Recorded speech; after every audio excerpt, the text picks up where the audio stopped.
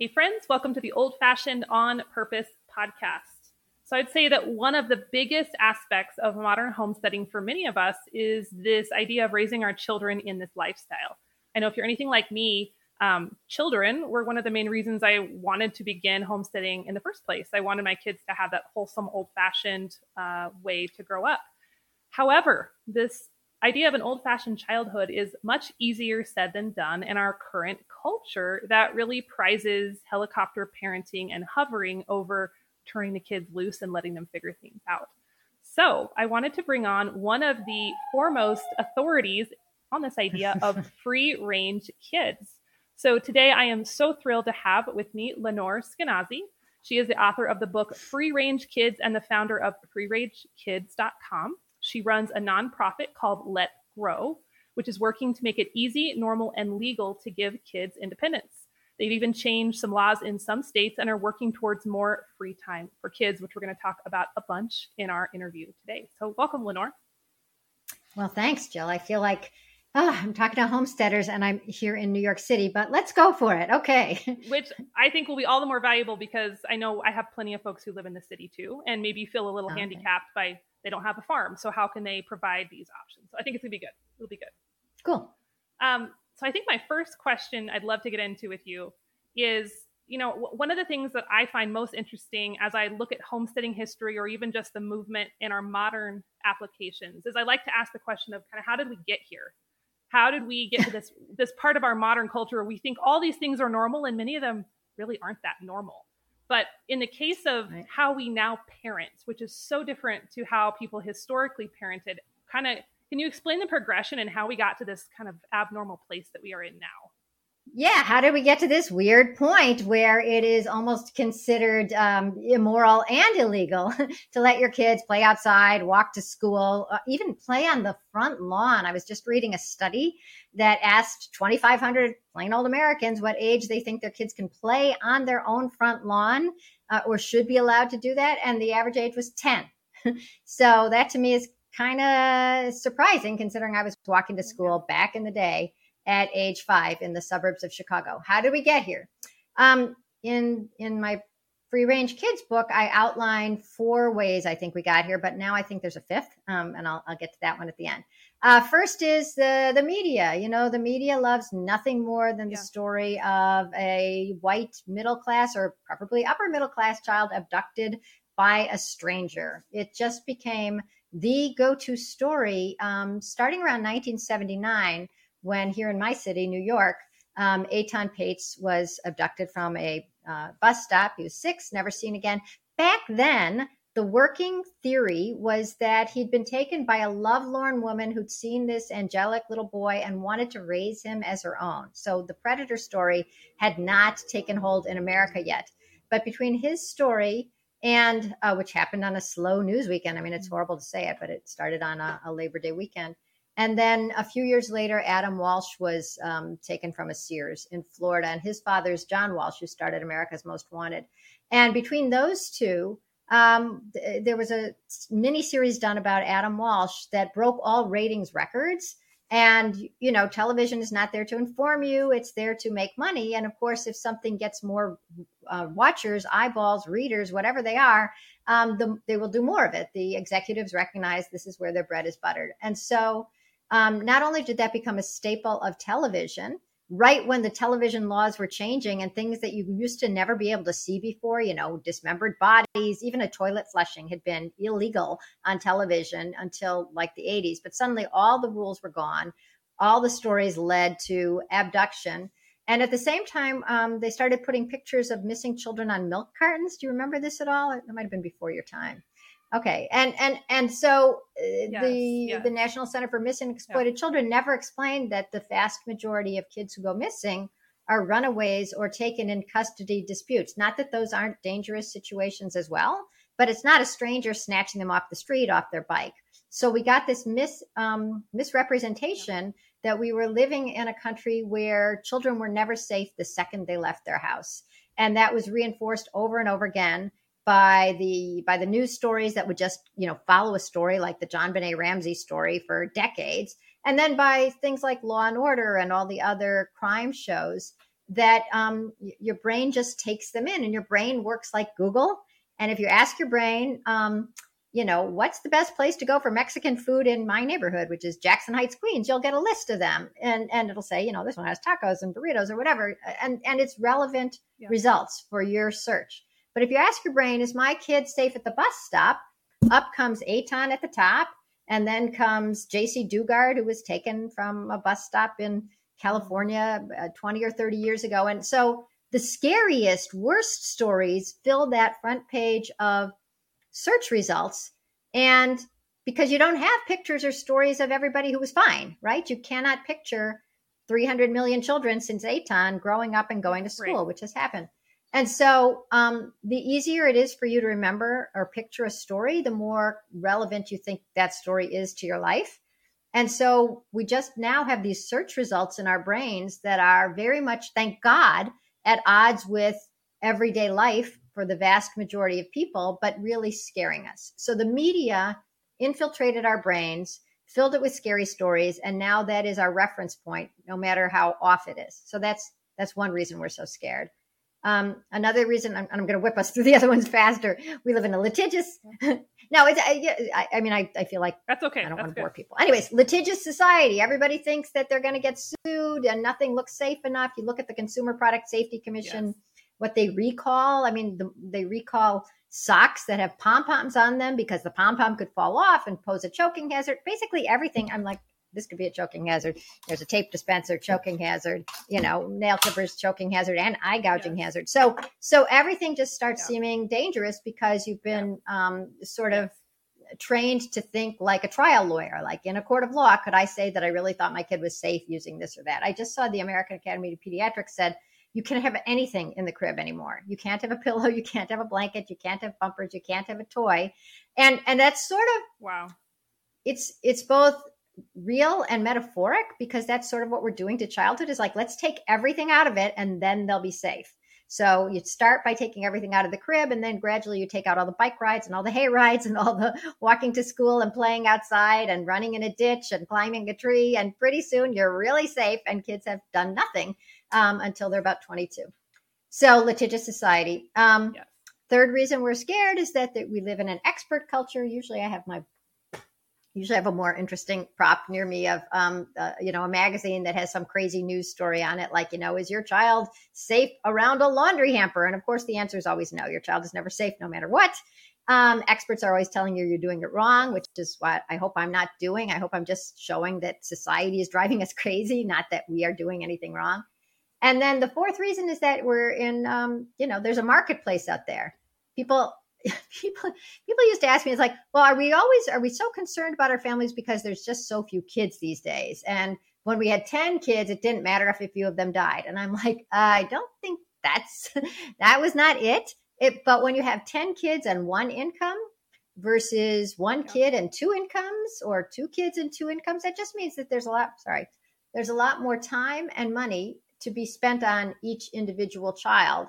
And so the marketplace comes up with all these things you can spend your money on, like a spoon that changes color when when the food is too hot. There's a baby bathwater temperature duck. You put it in the bath, and if the duck says it's hot, quack, quack, it's hot, then it's hot, and you couldn't possibly use your hand. So there's just a whole lot of new devices and products and toys that are all supposed to boost your child's development or keep them safe, that you really totally don't need.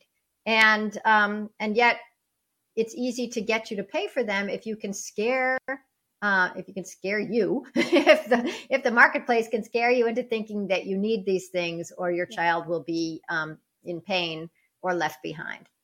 And then the one thing I didn't really get to in my book that I think is interesting but hard to put a finger on is that as culture goes along and as people get pretty well off, you start to think that you have control. And in a way, you do have control that you never had before because you have a smartphone. Many people do. And with that, you can see where your child is at any moment. You can see, did they get on the bus? Did they take their Spanish quiz? How'd they do? What did they have for lunch? And with that sense of omniscience, nobody had that sense of omniscience until now. And you think that if you're that wise and knowing, you should be able to make sure that everything is good because it's all in your hands. And that's driving parents crazy because it means that anytime anything isn't perfect, it's your fault because you should have been watching, you should have intervened, you should have been there. And so the new normal is you're either there in person or you're there electronically because you're God, right? And you must be making sure that your child is doing everything correctly, including getting ahead at any given time. So those, I think, are the 5 reasons that you don't see kids just frolicking outside, except maybe your community, they do. I mean, I hope they do. That's why I'm here. Yeah.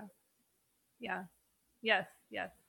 The control piece is really interesting. And I think there's also like I've noticed like a cultural component, of course, as well, where if something, I've even seen it in Facebook posts or comment sections, which are always a dumpster fire, but like where something will happen, there'll be a news story like, I think there was a story a while back where a parent, she had a whole bunch of kids and she was loading groceries in her car and she forgot a kid in the grocery cart for just a minute and started to pull away and she left the kid in the cart, Really? And everyone in the comment Get me a like, noose. she shouldn't have done that. That shouldn't have happened. How dare she? And I'm like, yeah. And I'm like, she can't, number one, there's things we can't control, like you said, but like, there's also no mercy of like, I think I could have done that. I mean, I know there's days I've been scattered enough where I'm like, I could have done that. You might have gotten all the way home, but I mean, definitely have forgotten things. Maybe a child. Right. I mean, it could happen. And yeah. And so I don't know, there's that cultural, like you have to control this all the time as well. And so a couple things are going on in a story like that. One is we would have never heard of it before. It's so minor. But now that there's social media, somebody can take a picture and it's always so delicious to add your thoughts. 2 is this crazy idea that like, even if you did forget your kid, nobody wants to do that. It's not a great idea, but if it happens, it happens. And it doesn't mean that therefore your kid is going to be abducted and you'll never see them again. It just means that they're going to be bewildered for a while. You're going to feel like a jerk. Somebody's going to call the manager. They're going to figure out, they're going to call the police. The police are going to find you. I mean, there's so many things that will happen. None of them horrible, but it is written as if you've thrown your kid into the lion's den simply by being distracted. I've had parents write to me and say like, I can't believe it. I put my kid in the car at the grocery and then I was going to put the cart back in the cart corral and somebody yelled at me, "Hey lady, you're leaving your kid in the car." It's like, what are you supposed to do? Yeah. I mean, you can't split the child in 2 and take half of it to the cart corral. So there's so little forgiveness. And, we used to blame rape victims. We used to say, oh my God, she was asking for it. She was wearing a skirt that was too short. She was in the neighborhood at night. I would never go there. And then we gradually realized we're blaming the victims and we stopped doing it. And the reason we were doing it was so that it gave us a feeling of protection. Like, well, I wouldn't wear that skirt, so I will never get raped. I would not be in that neighborhood. I don't go out that late, so I'm safe. Yeah. And what we're doing now is the same thing with parents. It's like somebody says, can you believe she left her kid in the cart? And then like, I would never do that. What kind of mom does that? She should have her children taken away. Let's call Child Protective Services. It's all this same thing. It's like trying to make sure that nothing bad happens to me because I'm piling on against her. And you put it best. You said there's no mercy. Yeah. Culture. Yeah. Oh, culture. Is it? I don't blame you. I just want to say one thing, which is that people think I'm the anti-helicopter parent. Yeah. First of all, they don't know that I helicoptered. Secondly, I'm not anti-parent. I'm anti a culture that's made it so that the second you leave your kid in the cart or you let your kid wait while you're putting the cart away, there's a culture that is so unforgiving and demanding, especially of moms. And it is, I mean, I'm guessing that a lot of your listeners are moms, right? Yeah. Mm-hmm. So many are, it just feels like it's sort of a backdoor way of, putting us back in our place. Right during the Industrial Revolution, when there were finally some labor-saving devices for the home for the first time, like a vacuum cleaner or a dishwasher or whatever. That's when, according to Rebecca Traister, who wrote a book called All the Single Ladies, about how single women, unencumbered by husband or children, have been behind a lot of the social movements in America. Anyway, so along comes some labor-saving devices, and then pretty soon the books come out that are way more exacting on how to keep a good house. They say things like, you might think there's nothing to folding a napkin, but actually there's quite a bit. And suddenly you're doing origami on the napkins. And it just feels like the minute you have like a little free time to breathe or do something else, lean in. No. You better be doing more as a mom, as a wife. And so it feels the same now. I mean, the 70s, people always think like, oh, we're afraid of having children run around outside now because back in the 70s, there were all the moms at home. And so if something bad happened to a kid, all the moms were around. No. In the 70s and 80s, it was when the first, when a big wave of women went to work. And that was when the kids had some freedom still. So what's changed is that now we say that if you're not with your kid all the time, they are in danger. And we've made it into this new paradigm. I hate the word paradigm. I can't even spell the word paradigm, but we've made it this new thing that if you're not watching your kids all the time, your kids are in danger, you're doing a bad job. And if anything bad happens, it's all your fault. Yes, absolutely. Now, I've heard this statistic float around. Is it true? Maybe it's inaccurate, but is it true that statistically things are safer for children now than they were back in the time of childhood that we idealize? Is that like I mean, 50s, I can give 60s, you 70s? crime stats, and first of all, that you're much safer in terms of like diphtheria and polio and whooping cough and things like that. Yeah. Crime started going up towards the end of the 70s, and it was going up in the 80s, and it peaked around 93. And then it came down in my city, New York City here. We had over 2,000 murders in the early 90s. And recently we were down to the 300s. Now, I know that since COVID and craziness, there's been obviously an increase, but it is nowhere near the peaks, thank God, that we hit in the 90s. So the statistic I like to use, and it was crunched by somebody who understands statistics, which I can't say I do, but it was for some, like trying to understand how rare our biggest fear is, which is the fear of our kids being kidnapped by a stranger, like a Law and Order thing. They call it a stereotypical kidnapping. Mm-hmm. So how long would you have to keep your child outside unsupervised? You're not there. For it to be statistically likely that they would be taken by a stranger. And I'll ask you, because if you haven't read my book, you won't know. Maybe you have read. Maybe you've read my book and don't remember. Right? How long would it take? I mean, I have. That's ideal. I don't remember. But that's the best. I don't remember what I read. It's awesome. I don't know. Like I would imagine it would be a long time. Like you have to give me what you mean by a long time. Many years. Like okay. Wow. First of all, high five. Because most people say, some people think a day or two, and some people think in terms of hours, and some people think in terms of minutes. There are people who think like you're watching your kid, they're fine, and you turn over here to start making change for somebody, you turn around and they won't be there because that's how it is on television. Yeah. But in fact, the numbers that were crunched for me by a guy named Warwick Cairns, who wrote a book called How to Live Dangerously. Anyways, the number is 750,000 years, which is sort of like how I know. Oh, wow. I know. And I like to think that after the first couple 100,000 years, it's really not a kid anymore. Right. Older, right. Not as cute, like King Tut.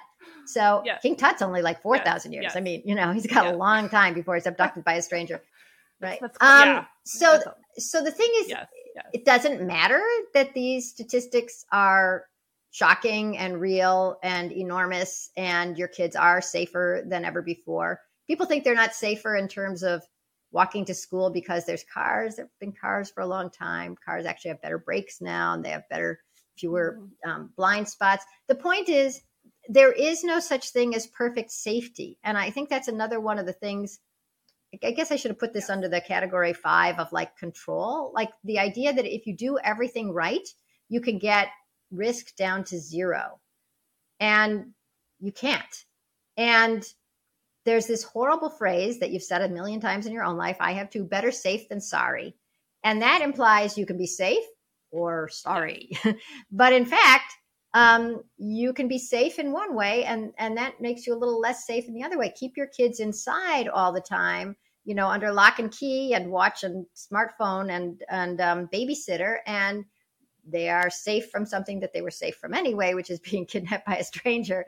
But they're not safe from other things like diabetes and depression and obesity. You're sitting right next to the, to the air, whatever that thing's called, refrigerator. And so when we start thinking that we can make a perfect childhood like that crib with absolutely nothing in it, once again, it's us thinking that we can control for everything, but there's so many factors that go into any decision, and there's so much randomness in the world that it's a fool's errand, and it is taking something away from us, which is our trust in our kids, and taking something away from our kids, which is the buildup of independence, curiosity, and being part of the world, as opposed to being safe like a little teacup in the break front.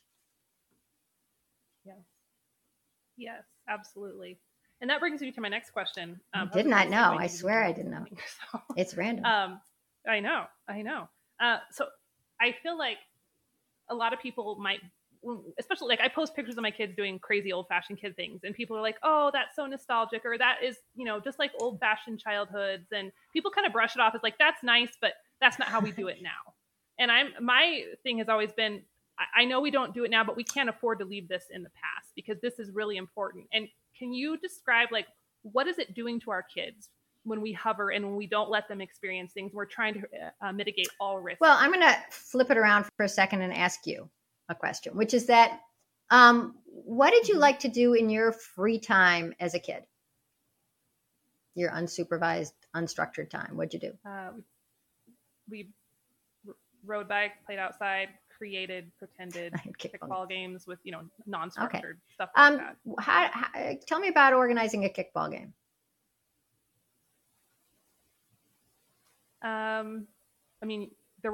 Because there wasn't an authority figure, we had to do, you pick the teams, and there was the question of who got the best kids and who got the weak kids. And there was that decision-making process. And then you had to work out the rules. So if someone did something that one other person thought was against a rule, you had to problem solve that, and there was nobody to fix it. Was it fun? Did you have fun playing kickball games?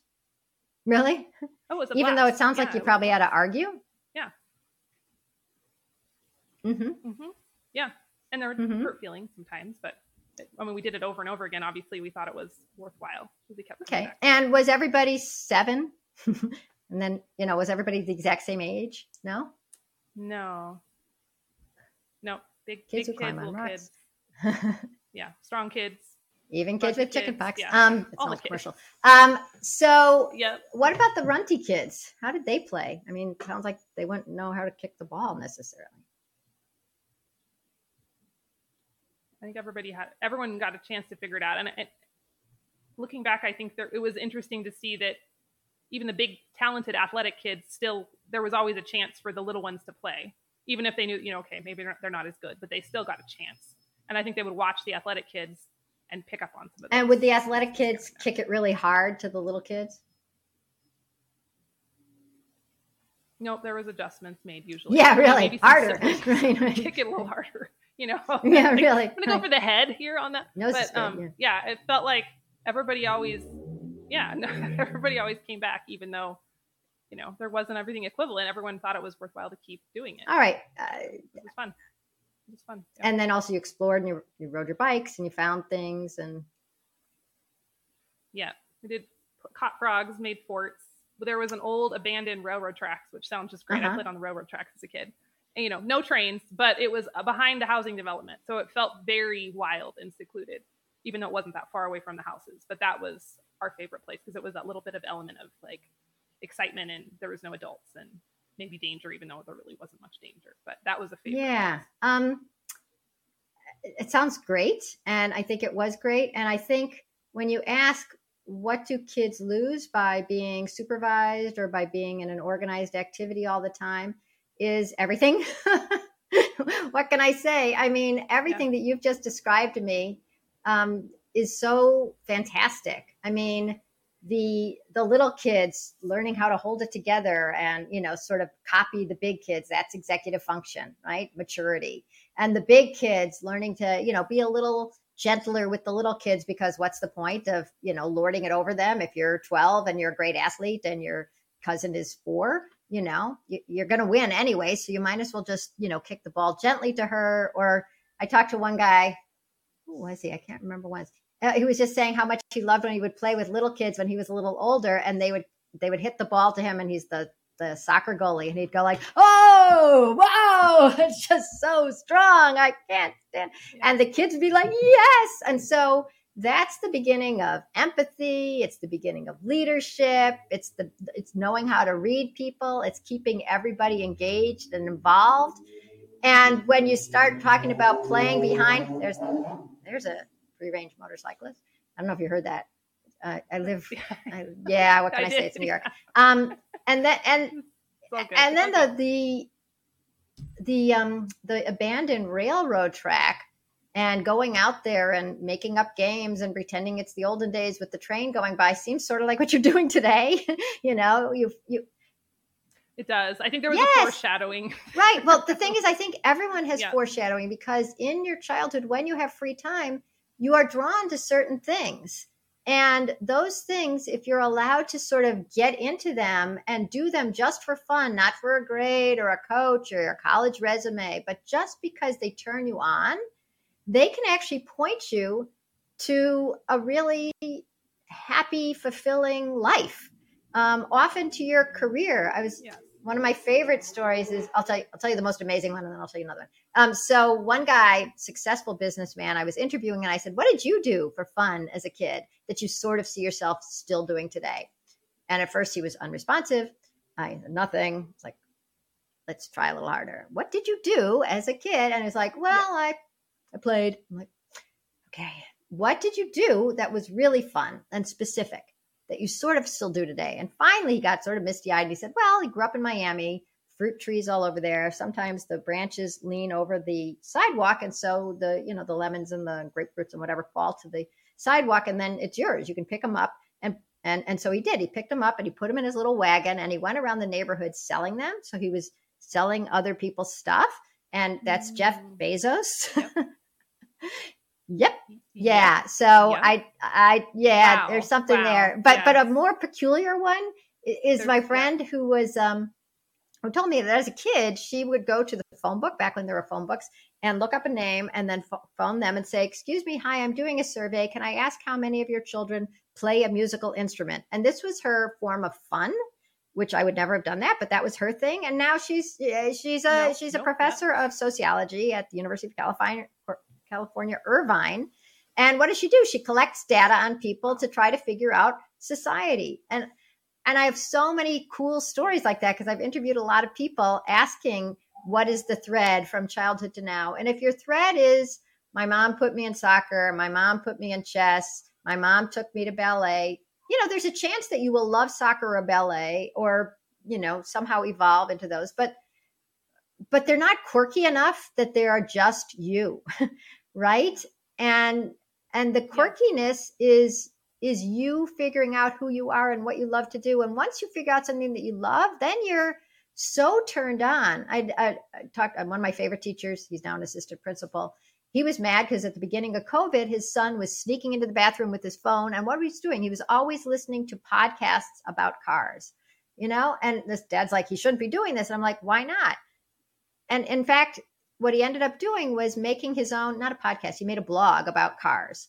And so what he was doing was he was drawn to a topic, and that made him want to read, want to listen, want to write, want to do research, everything that we want for a kid to do if we gave him an assignment like, tell us the history of the French Revolution.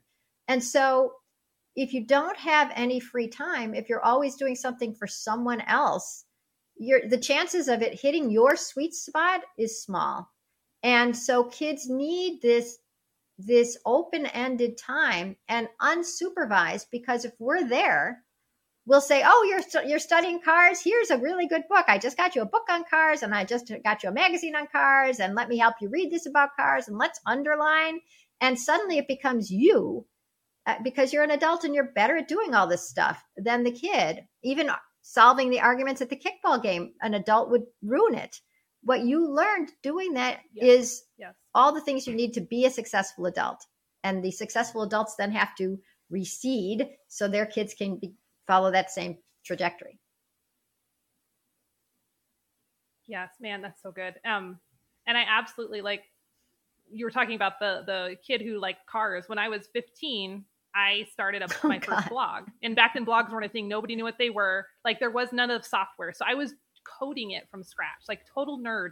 And I was still like riding horses and doing other things, but I was spending all my time and my extra time doing this nerdy thing. And my parents were like, hope she turns out okay. But they let me do it.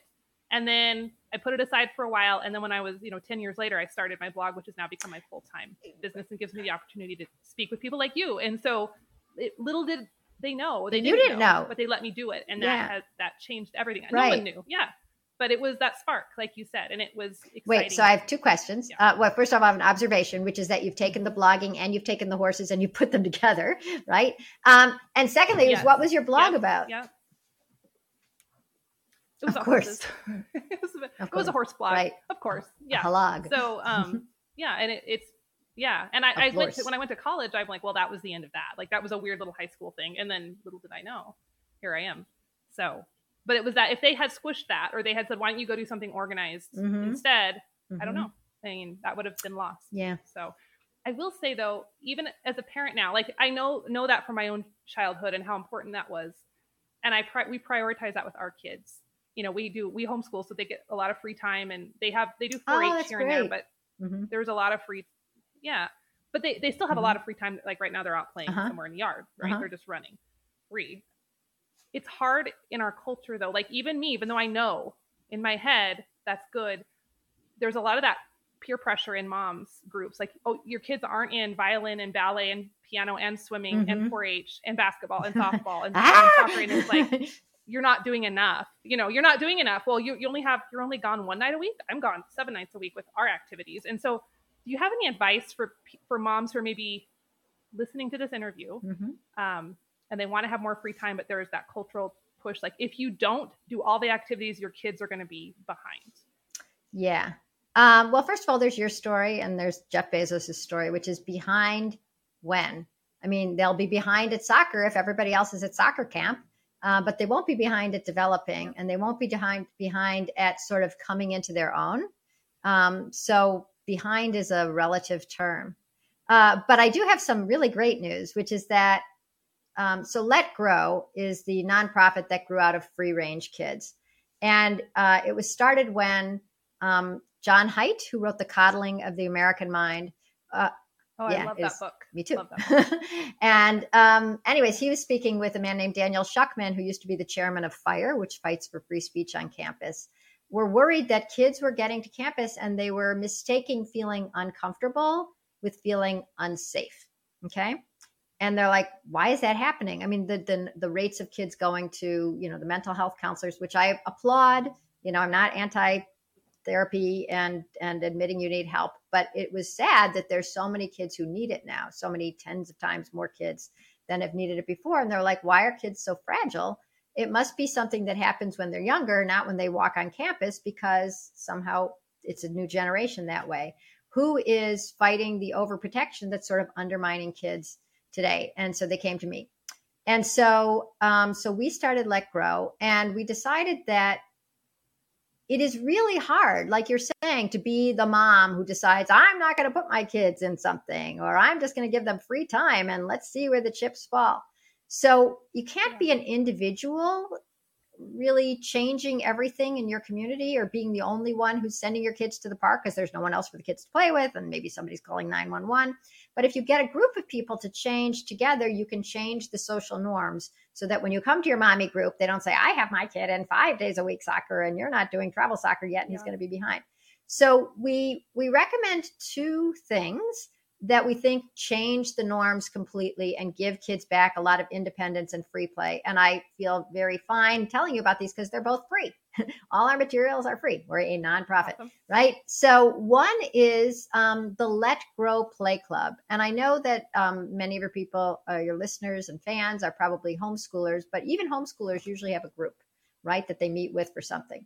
So at a Let Grow Play Club, there's an adult there just for legal purposes, really, but it's before or after school or at a homeschool group. And it's where all ages together just play. there's an adult there, but they don't solve the arguments. They don't organize the games. They don't suggest, why don't you do it this way? And if kids come up and say like, it was my turn, but she took the ball first, the adult says, thank you very much for letting me know. I'm sure you can solve that.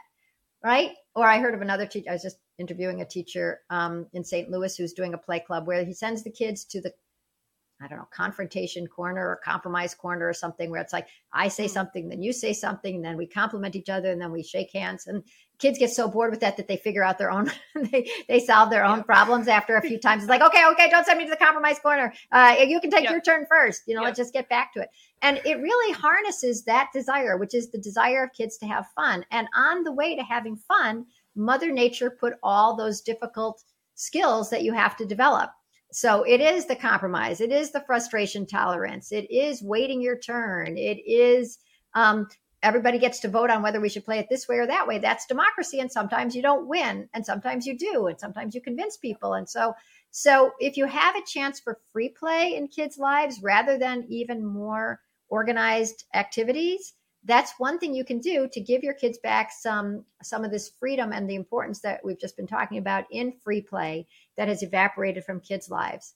And the other Let Grow initiative that's through schools, but again, you can do it through homeschooling or through just your home individual family, is the Let Grow project. And that's where kids get the homework assignment that says, kids, go home and do something new on your own without your parents. And then we have a list of things, but you can go play on the train tracks, go ride a horse, go play kickball, climb a tree, make a pie, whatever it is.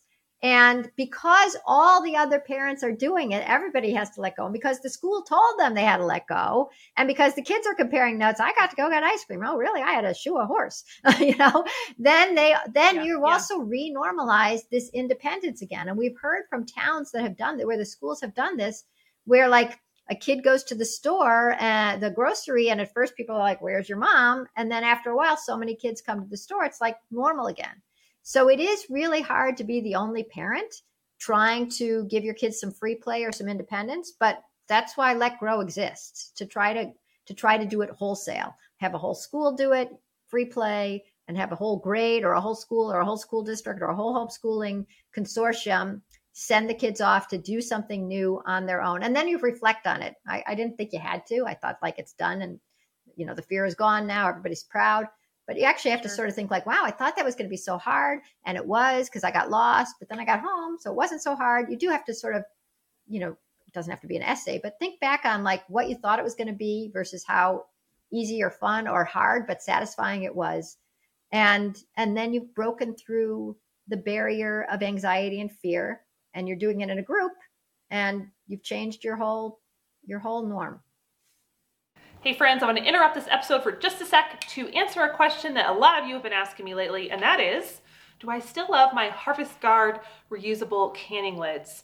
So last year I did a video about these lids and it kind of went viral, and we ended up creating a backlog of orders for the Harvest Guard company. So it was kind of crazy, but as a result, a lot of you watched that video and were curious to know if I still like these lids all these months later. And my answer is yes, I absolutely do. I love that I can buy them once. I don't have to rebuy them constantly, which right now in this world of crazy, unforeseen shortages of materials, that's a huge bonus. Also, the sustainable part of me just really likes the fact that something isn't going into the garbage every single time I open a jar of home canned food. I will say my one caveat with these lids is that they do have a little bit of a learning curve. So I would recommend that you can your first batch with water. And if you want to see the whole process of how they work, because they're a little bit different than your typical metal lids, I'm going to drop a link to that video where I showed you how to use them down in the show notes of this video. But if you want to try them for canning season this year, you can do so over at theprairiehomestead.com/canning lids. And if you use code HOMESTEAD, you'll save 15% on your order. Now, back to our episode. I guess I underestimated, until you said that, which makes total sense, the value of the community in that. I've always just looked at this as a perspective of just mom here, mom there, but like that makes complete sense that you need to have that community on board to get the change. Because it is hard to be the lone wolf on that, for sure. It's hard if there is a lone wolf to keep them inside. Yes. Right. Yes, absolutely. So what are like legal ramifications? Like, I know states differ, but what are the cold hard facts? Like, what is considered illegal? Like, if I let my kid ride their bike X number of miles, what's illegal and what's just like frowned upon? Right. Does it vary a lot state to state? It's not that exacting. It's not like you may go 3/4 of a mile at age 9 and 7/8 of a mile when you are 10. It's not that. What it is that's annoying in most states is that neglect laws, the ones that allow Child Protective Services to come and investigate you, are vague enough so that they're sort of in the eye of the beholder. So if I think my child is old enough to play outside on the front lawn, but somebody driving by thinks, oh my God, that young kid, and calls 911, then it's sort of up to the caseworker who thinks I wouldn't do that, or, oh my God, that's so great to see a kid outside. And so what we've done, what Let Grow has done in 4 states to date, and believe me, it is hard to do this, is we've changed the laws. We've narrowed the definition of neglect in Colorado, Texas, Oklahoma, and Utah, so that it's not, oh, you must keep proper supervision. Like, what the heck is proper supervision of your kid? It says neglect is when you put your child in obvious, likely, and serious danger, not just anytime you take your eyes off your kid. So even if I wouldn't let my kid play outside at 7, 8, or 9, and you would, it's up to me, the authority, to prove that that's literally dangerous. And generally it's not. And so that gives it the decision making back to the parent. They can confidently think like, this is what I would do. And the other thing is that sometimes you don't want to leave your 6 and your 7-year-old home alone, but your husband's car broke down and now you need to go get him at the side of the road. And so it's 7 p.m. and they're going to have to be there and it's 2 hours away. And it's like, nobody's home to babysit them. Okay. The idea that you're never allowed to deal with reality, that everything has to be Brady Bunch perfect every second or you're a bad parent is an idea that must fall. Right. And that's sort of inherent in these changed laws. We call them, they used to be called the free range parenting laws. Somehow people sometimes think free range means neglectful. So we changed it to, it doesn't, we changed it to reasonable childhood independence laws. And here's where I have to ask your listeners a favor. So I said, we've passed them in 4 states. Each year we work in about 5 states and 1 or 2 passes them. It's really hard to get a law passed, even when people all love it. And I have to say our laws are often, almost always, bipartisan in sponsorship. In Colorado, the most recent one we passed, we had 2 Democrats, 2 Republicans, blacks and whites, far right, far left, and it passed unanimously in both chambers because this is not a left or right thing. I mean, there's, you can be a libertarian. It's like, I don't want jackbooted thugs coming to my door. And you can be, a social justice warrior and say, like, look at the statistics show that poor people and minorities have more touch points with the authorities, which means more opportunity for them to come and judge their parenting and take away the kids. So statistically, it is worse if you're poor. And it is worse if you're a minority or person of color. And so together, both sides of the aisle recognize that, you got to give parenting back to the parents and childhood back to the kids. So what I'm asking from your listeners is this. We are thinking of working this coming year in Pennsylvania, Michigan, Virginia, Nebraska, and I can't remember where else. Connecticut is sometimes on our list, sometimes Delaware, sometimes Virginia. If you're from any of those and you have any stories either of letting your kids do something on their own, walk to school, play outside, wait in the car for a few minutes. Waiting in the car is okay if you're running an errand. It's when kids are forgotten in cars for hours that they are truly in danger. If you let them stay home and somebody called 911 because they saw your kid at home. If you have any of those stories, those help us in the, when we're having hearings. So if you write to me, I'm Lenore, Lenore at Let Grow. You'll put it in the at letgrow.org. You'll put it in the notes, or you can send it to info@letgrow, letgrow.org. Just somehow drop us a line. I'm so easy to find. I'm America's Worst Mom. You can Google me instantly. Yep. And so just send us those stories. And even if nothing bad has happened, which I actually hope nothing bad has happened, but if you're not letting your kids play outside because you're worried, that somebody is going to mistake this for neglect, or that you might, have to deal with an investigation. That's the chilling effect of worrying about the law being too broad. And so that counts as a story for us too. Oh, sorry. So, so please drop us a note with your story, and it helps us. Awesome.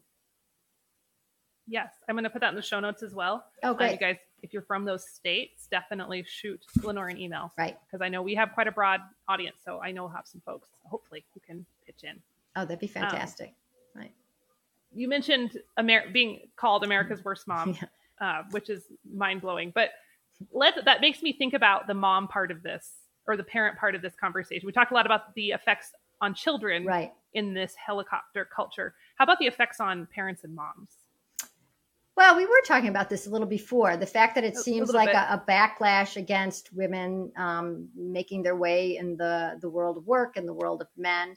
And what's really sad is it's a drag. I mean, I was just writing a piece, this piece I have to finish when I hang up with you, about how, here's a crazy idea. How about the next time you have a big party, have the parents indoors and the children outdoors, which is not, it's old fashioned on purpose, right? But the fact of the matter is, then everybody has more fun. You're not saying, honey, do you want this? Do you want me to take the crust off this? Did you want to finish the soda? Oh, don't drink that. That's a little too much for you. Do you want, it's boring for anyone who's having a conversation with you, because suddenly you're in, crust land.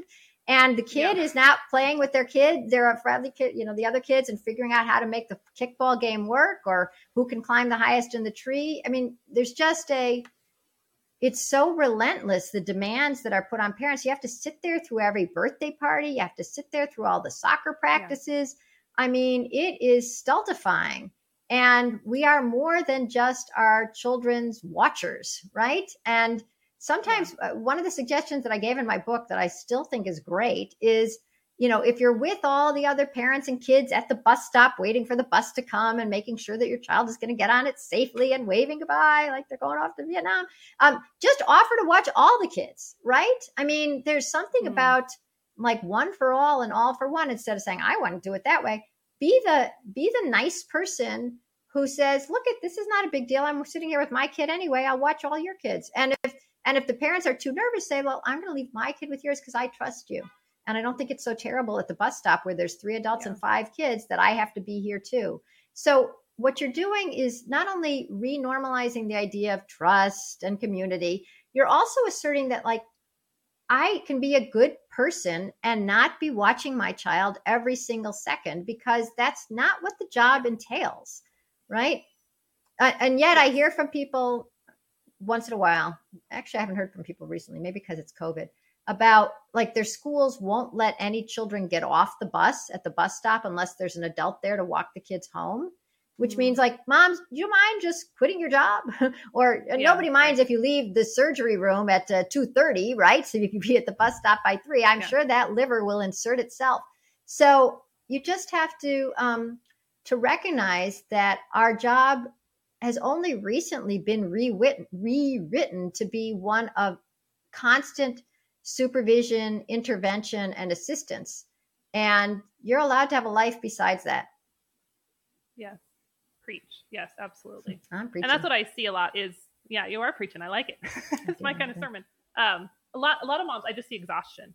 And I watch them and I'm exhausted for them. And it's hard because, my kids are out running, climbing trees, and they're hovering. And I'm like, I don't know how to say, you can just say it. Sometimes it's touchy. It's easier if you just stop doing it gets easier. Right. Every parenting job can be difficult. It has its days, but it's a lot easier when that autonomy is a good thing for everybody. Right. Involved. So one of the things that you can do, nobody wants to be told they're doing it wrong. And my God, you're too you're helping too much, you're helping too little. Kids need support. Kids need freedom. Just do it yourself. And people will see that you're sitting on the bench and you're not running to the slide, even though your kid just, bruised a knee. It's okay, this is okay. And that's why, really, I was free range kids by myself, lecturing around the world for 10 years, and people all nod along, right? They go, oh yeah, that makes sense. Oh, I love my own childhood. Oh yeah, freedom's good. And you really, the you can't do this alone thing is real.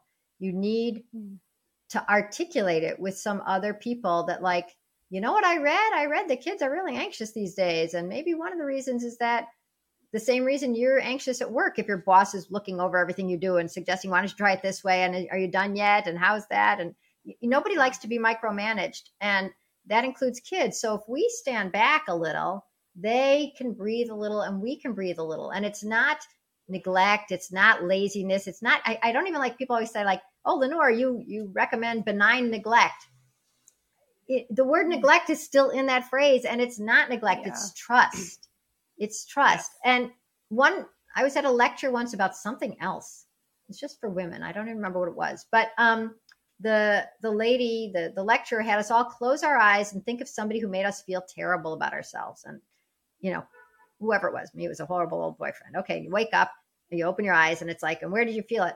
Oh, in my stomach. Oh, it was like, weight on my shoulders, a headache, whatever, my heart was pounding. Okay. Then she makes you close your eyes and think about the person who really believed in you, who thought you can do it. Just the trust that you had something in you. And when I opened my eyes after that, I was crying because I was thinking of my fantastic, not just my parents who also believed in me, but my 7th grade teacher who took junior hires on archaeological digs and trusted us to dig in the boiling hot sun and find artifacts and take care of them. And then she dragged us around to garden clubs to give lectures. And the point is that if you have your friends do this, the ones who are afraid to let go, and they start to realize like how great it felt to be trusted by somebody, even to be believed in, even before you believed in yourself, that's who we can be for our kids. But you can't be that if you're always doing this, because they know that you love them, but you don't trust them. You think they're going to be hurt. You think they're going to be doing something dumb. You think they're going to be wasting their time. So to show kids that you do believe in them, taking a step back is a real boost for them. So it's not being neglectful or lazy. It is giving them something really formative. And if you can have people do that little experiment on themselves and they realize like, oh, it's great when people believe in you, and you have to show your kids you believe in them by not always being there, it makes it easier for them to take a step back. And the phrase we use is when adults step back, kids step up. I like that. That's good. It's one of our trillion phrases. You have so many good. I know you have amazing platform. You guys definitely go check out all of Lenore's online presence because she's done a lot. There's a lot of good stuff. But I also feel compelled to tell you guys that I'm wearing this hat, not just because I hate my hair, mostly because I hate my hair, but I also thought like old fashioned on purpose. This just struck me. It's adorable. The thing to do. Amazing. I'm not quite as nutty as I probably look right now. No, I don't think anyone's wore that spectacular of a hat on this podcast ever. So you have that. Maybe I'm starting something. Yeah. And you're starting something. Mm-hmm. What can parents do? I mean, I have a homestead. I can turn my kids out in the pasture and nobody calls the cops and the kids can go play and run. I feel like it's easier for me. What if someone is in a city like, I don't know, New York City? How can they do some of these things and give their kids these opportunities? Well, at the risk of both repeating myself and sounding like I'm selling something, get your school to do the Let Grow Play Club. There's really no place else that I know of where there's a quorum, a ready-made gaggle of a bunch of kids of different ages in a place that you could be in a dangerous neighborhood, a safe neighborhood. You've sent them to school for 7 hours, have them stay 8 or, the other 2 to just play. If you have a play club, really, we're talking to the Surgeon General. We've had 3 or 4 talks with the Surgeon General, who I think is going to come out with I don't know what it's called, but like a report that says schools should be doing this. Because schools should be doing this, and it doesn't take much. In fact, it can be free if you and some other people volunteer. And so you're not going to have a chance for kids to just be playing on their own by wishing for it. You have to make it happen. And schools are the easiest place, but you could do it at a YMCA. You could do it at church. You could do it at, there's a retired Parks and Rec guy who just wrote to me yesterday. I'm going to say, okay, go take over the Parks and Rec world and have them, instead of just offering basketball classes and such and jump rope competitions, have them offer a nice stretch, not just an hour, 2 hours if you can, of free time. And the Surgeon General is obsessed with loneliness, which I understand because it's, especially after COVID, it's just a horrible thing. But when I interviewed these third and fourth graders who had been in a play club, they just kept talking about how they loved it. And if, on the days when there was no play club, they would just go home and they'd be on their iPad or their parents' computer. And they actually think that's fun. And there is fun to it. I'm not against it. But they said, but then you take off the headset and there's no one there. And that's loneliness. So the way kids make friends is by playing with them, by having time to play with them, by having space.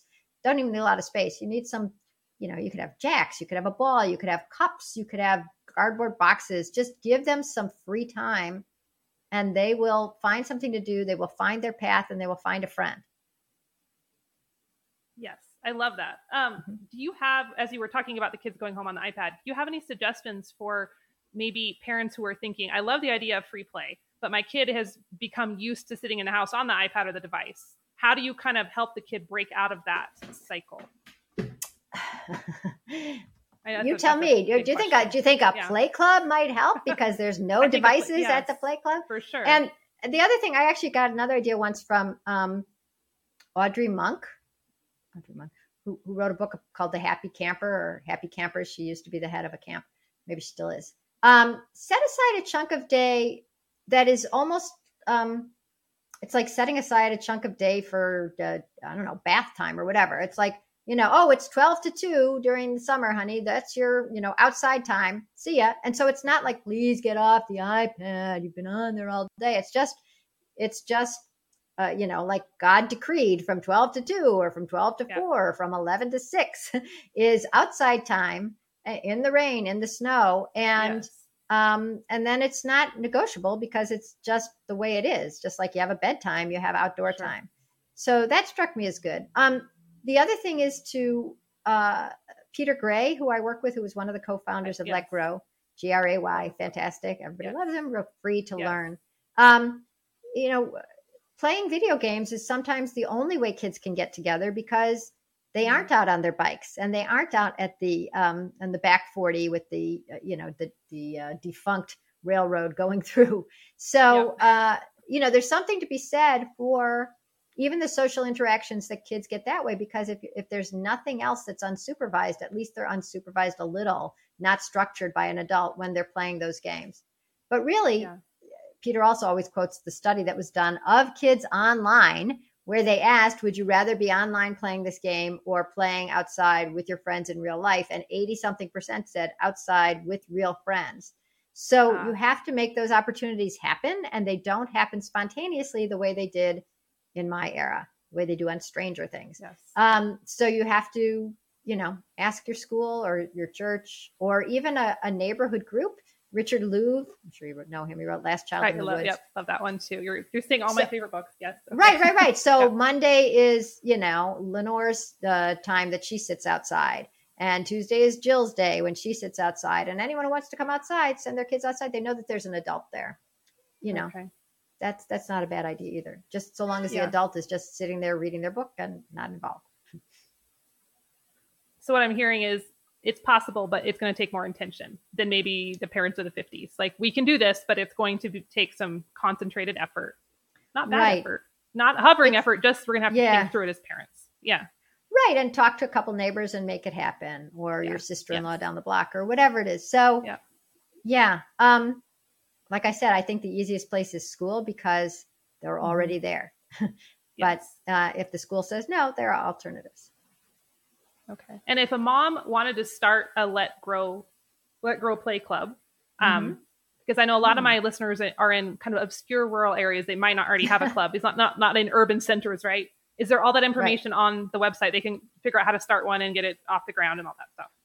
Right. We have, and like I said, it's all free. So we have the implementation guide for schools, and we have the Let Grow Play Kit, I think it's called, for adults. If you just noodle around and you look up Let Grow Play Club, and then also we have a Let Grow project for schools to do, the homework assignment where kids have to go home and do something on their own by themselves. And then there's a home version, I guess you'd call it, which we put out during COVID for if you just want to do it from home.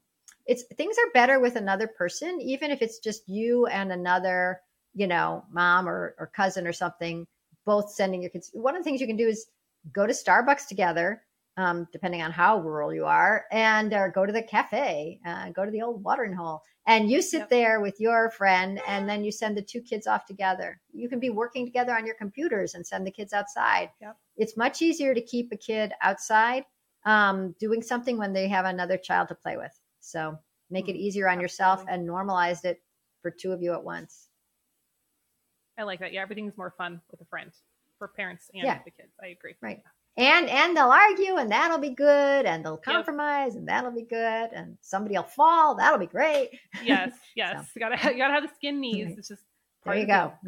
Comes with the territory. Well, Lenore, we've covered a lot of territory. This has been fantastic. I've been looking forward to this interview, and I want to be respectful of your time because I know you have a million projects going on, like I do. I got to go right about the Stranger Things. Right, but yes. Any other last minute words of wisdom? Maybe we didn't cover something you wanted to say. Anything? Just leave our audience with? Yeah, it's really impossible when you're with your kids not to jump in, because you're always going to see them doing something that seems a little risky or maybe mean, or you're going to ruin your friendship that way, or there's an easier way to do it. Why don't you try this? And that's why I don't blame parents. I don't blame helicopter parents, because when you're with your kids, when I'm with my kids, my kids, they're in their 20s. I'm like, why aren't you looking both ways? They're not looking both ways because I'm crossing the street and I'm an obsessive lady, so I'm looking both ways, and they can just be looking at their phones and following me. So I don't blame parents for jumping in, because when you're with your kids, you will. It is impossible not to. So the only answer is to not be with them. And that's why it's the culture. The culture has pushed us to always be with our kids, and therefore we are intervening. It's not like we're obsessive interveners and we're annoying, paranoid, Budinskis. It's a culture that says you must be with your kids, and once you're with them, you optimize. You try to make things better. So you got to get away so they learn how to start optimizing their lives instead of just waiting for you to tell them what to do. Excellent. So wise. I appreciate that. Wisdom. Makes sense. Yeah. It's all good. Yeah.